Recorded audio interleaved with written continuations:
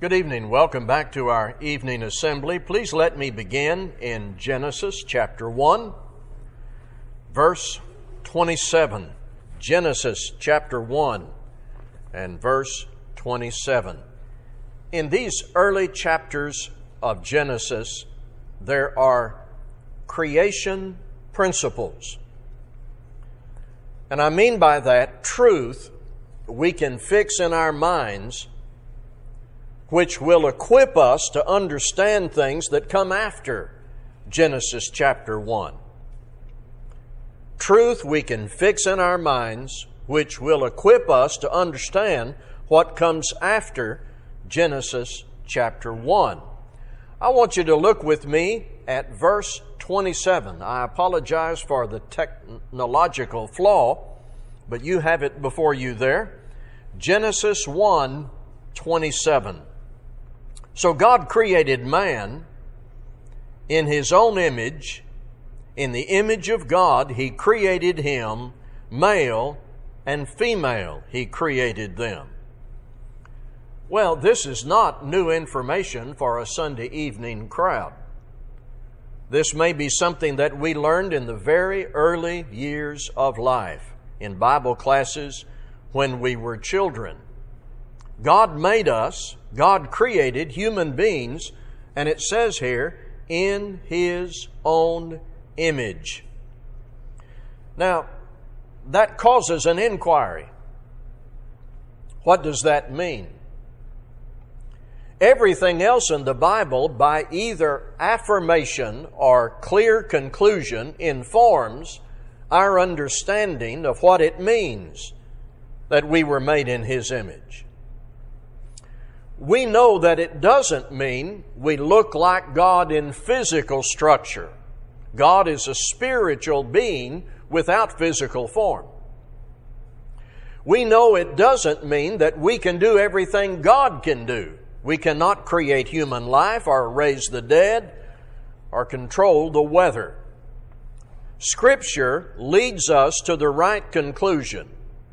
We have certain characteristics God decided to put in us that we share with God. Let me give you 3 examples. Number 1, God is a communicator. He made us so we can communicate. Number 2, God is a thinking God. He made us so that we are able to think and learn. And number 3, God has feelings or emotions, and He made us with that capacity. Now let's work with that for just a moment or two. The Bible says that God loves. The Bible says that God hates sin. And the Bible says that God is capable of joy and sorrow. Then the Bible tells us that we are capable of love, hate, joy, and sorrow. Now stop and consider that God made rocks and trees and dirt, but they do not have those components. Physical things or neutral, natural things were made by God, but not in His image. We were made in God's image, and through the study of Scripture, we conclude that there are attributes and capacities we have that God installed in us as human beings. And one of those capacities God put in us is emotions. And in the study tonight, we're going to think about how Christians deal with emotions. How Christians are to control their emotions. God gave us something. Like everything God gives, we have responsibility to use what God gives, applying good discipline. We're talking about that part of us that feels, emotional capacity. It is subject to good discipline, and that's where we want to take the study tonight. Now, the Bible gives us an example of people with emotions out of control. Are you still open to Genesis? Would you look with me in Genesis chapter 4, verses 1 through 10. Let's see what it says. The narrative in Genesis 4, 1 through 10. And Adam knew Eve his wife, and she conceived and bore Cain, saying, I have gotten a man with the help of the Lord. And again she bore his brother Abel. Now Abel was a keeper of sheep, and Cain a worker of the ground. In the course of time, Cain brought to the Lord an offering of the fruit of the ground. And Abel also brought of the firstborn of his flock, and of their fat portions. And the Lord had regard for Abel and his offering, but for Cain and his offering he had no regard. So Cain was very angry, and his face fell. The Lord said to Cain, Why are you angry, and why has your face fallen? If you do well, will you not be accepted? And if you do not do well, sin is crouching at the door. Its desire is for you, but you must rule over it. Cain spoke to Abel his brother, and when they were in the field, Cain rose up against his brother Abel and killed him. Then the Lord said to Cain, Where is Abel your brother? He said, I do not know. Am I my brother's keeper? And the Lord said, What have you done? The voice of your brother's blood is crying to me from the ground. Cain was jealous, but had no grounds for jealousy or anger. God didn't accept his worship. Cain's reaction shows emotion out of control. He killed his brother, whose worship was acceptable to God. And notice when God spoke to Cain, he spoke to him about self-control. He said, You must rule over it. Here we have an example of a man who was made in the image of God, like all humans. He was granted emotional capacity, yet he did not apply good discipline. Now, over against that example, would you consider Jesus Christ? He too was made in the image of God. He came to the earth in a human body, and he had emotional capacity.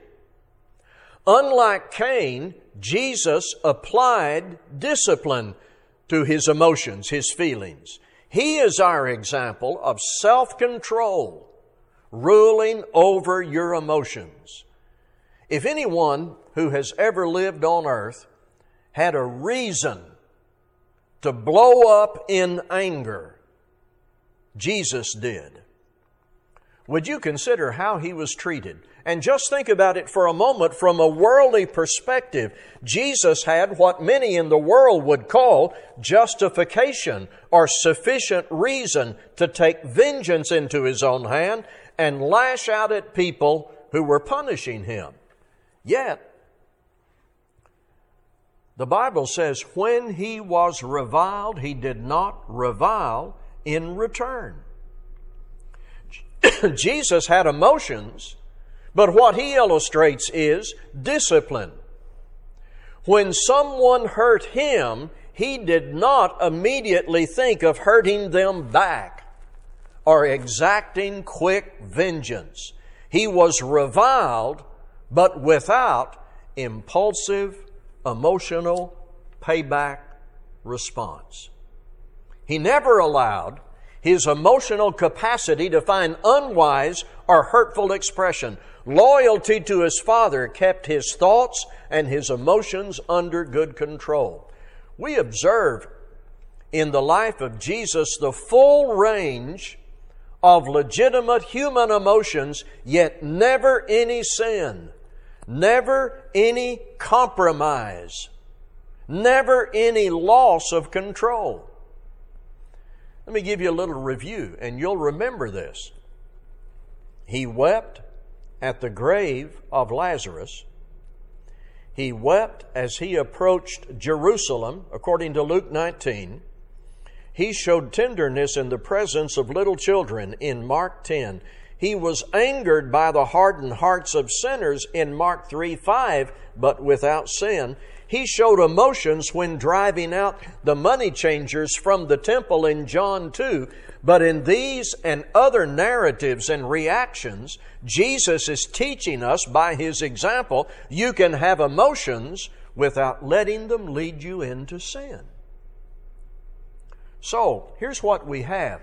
Cain illustrates an absence of discipline.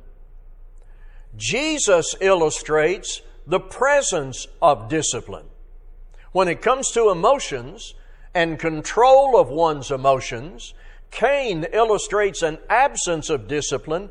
Jesus illustrates the presence of discipline. Then Jesus gave instruction that we can apply to be emotionally mature. Jesus sent apostles to reveal His will that we have written in the New Testament. These writings are rich with simple instruction from Jesus for us to learn emotional maturity. Can you be opening to James chapter 1? James chapter 1, and that will be followed by Galatians 5. And our point is, these writings that Jesus gave through the apostles are rich with simple instruction from Jesus for us to learn emotional maturity. James 1, 19 and 20. Knowing this, my beloved brothers, let every person be quick to hear, slow to speak, slow to anger. For the anger of man does not produce the righteousness of God. Jesus is giving us this through James to train us and warn us not to let anger lead to sin. This is a passage that urges us to slow down, guard our reactions, knowing that the wrath of man does not produce the righteousness of God.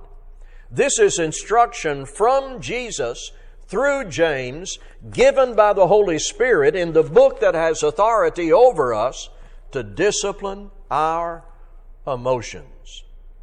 Galatians 5, 22 and 23. Galatians 5, 22 and 23.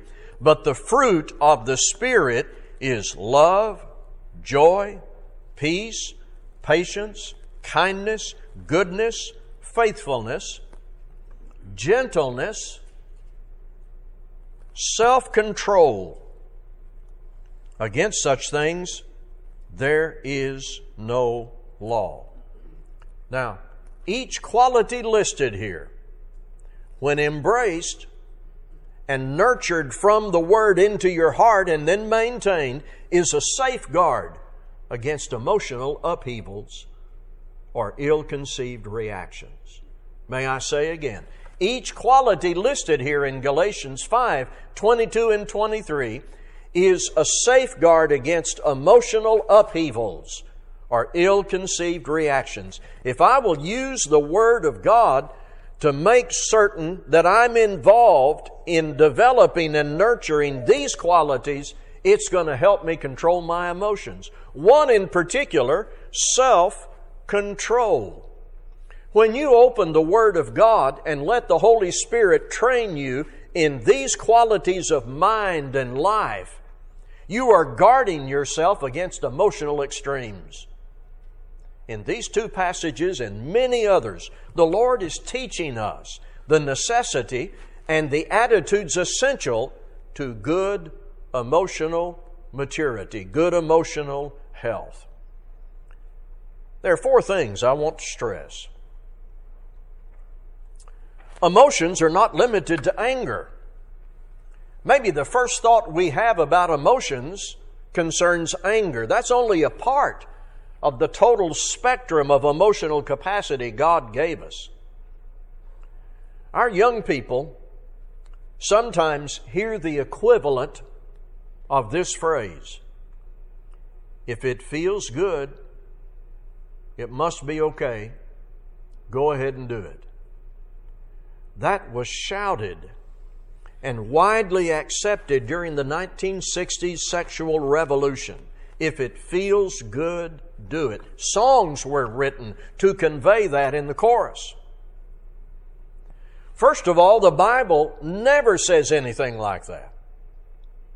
When you hear clever statements and tempting cliches, always consult your Bible before you embrace it.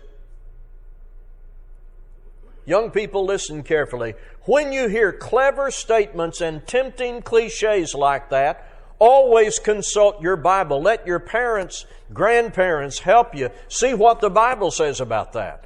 God expects us to control ourselves and devote mind and body to Him. And so in Romans 12, I appeal to you, therefore, brothers, by the mercies of God, to present your bodies as a living sacrifice, holy and acceptable to God, which is your spiritual worship.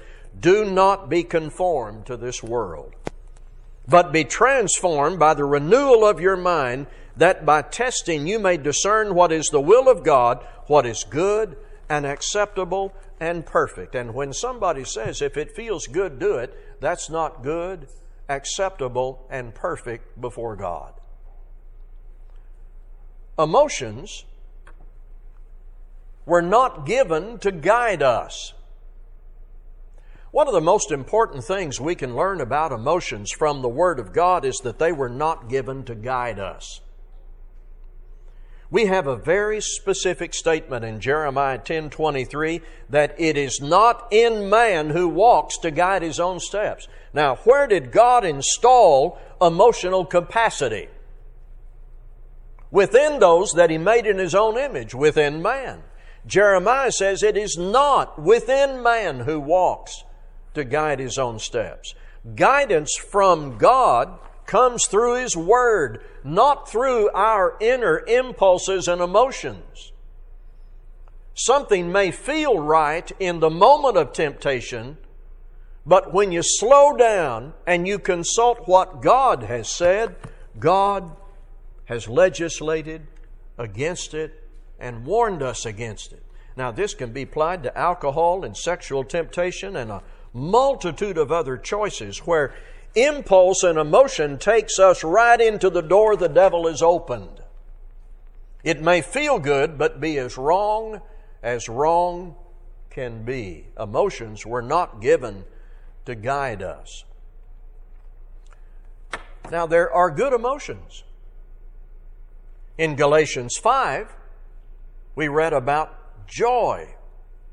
You want to read more about that? Open the book of Philippians sometime and read through it. It'll take 15-20 minutes. And understand that when you obey the gospel and as you live your life as a Christian, there is the greatest reason for joy. Even when we encounter trials and suffering, Paul said in Romans 5, we can rejoice in the hope of the glory of God. Emotions in general are neutral. How we use emotions can be either positive with discipline or negative without it. Do you know there are emotions that may not feel good but can lead to good? There are emotions that may not feel good at first but can lead to good. I want to talk to you about shame. God gave us a mental capacity called conscience. Something else He installed when He made us in His image. Conscience. When your conscience is programmed with God's Word and you violate God's Word, conscience sends you a signal and you feel shame. We call it guilt. Did you know that can be good?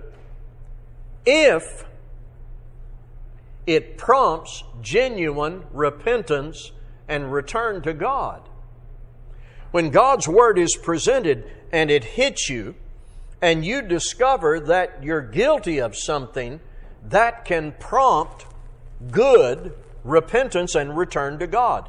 Guilt and shame can be emotionally painful, but can lead to good outcome when genuine repentance is prompted and there is follow-through. One of the best examples we have of this is David. After his sin with Bathsheba,